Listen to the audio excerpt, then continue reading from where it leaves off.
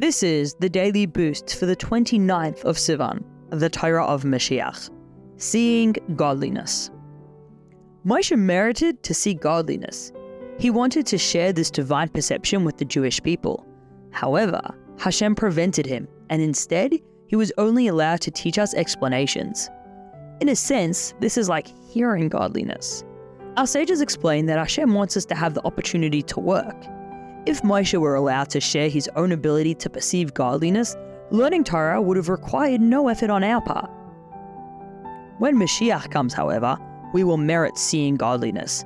Therefore, Moshiach will be able to teach us much more than even Moshe.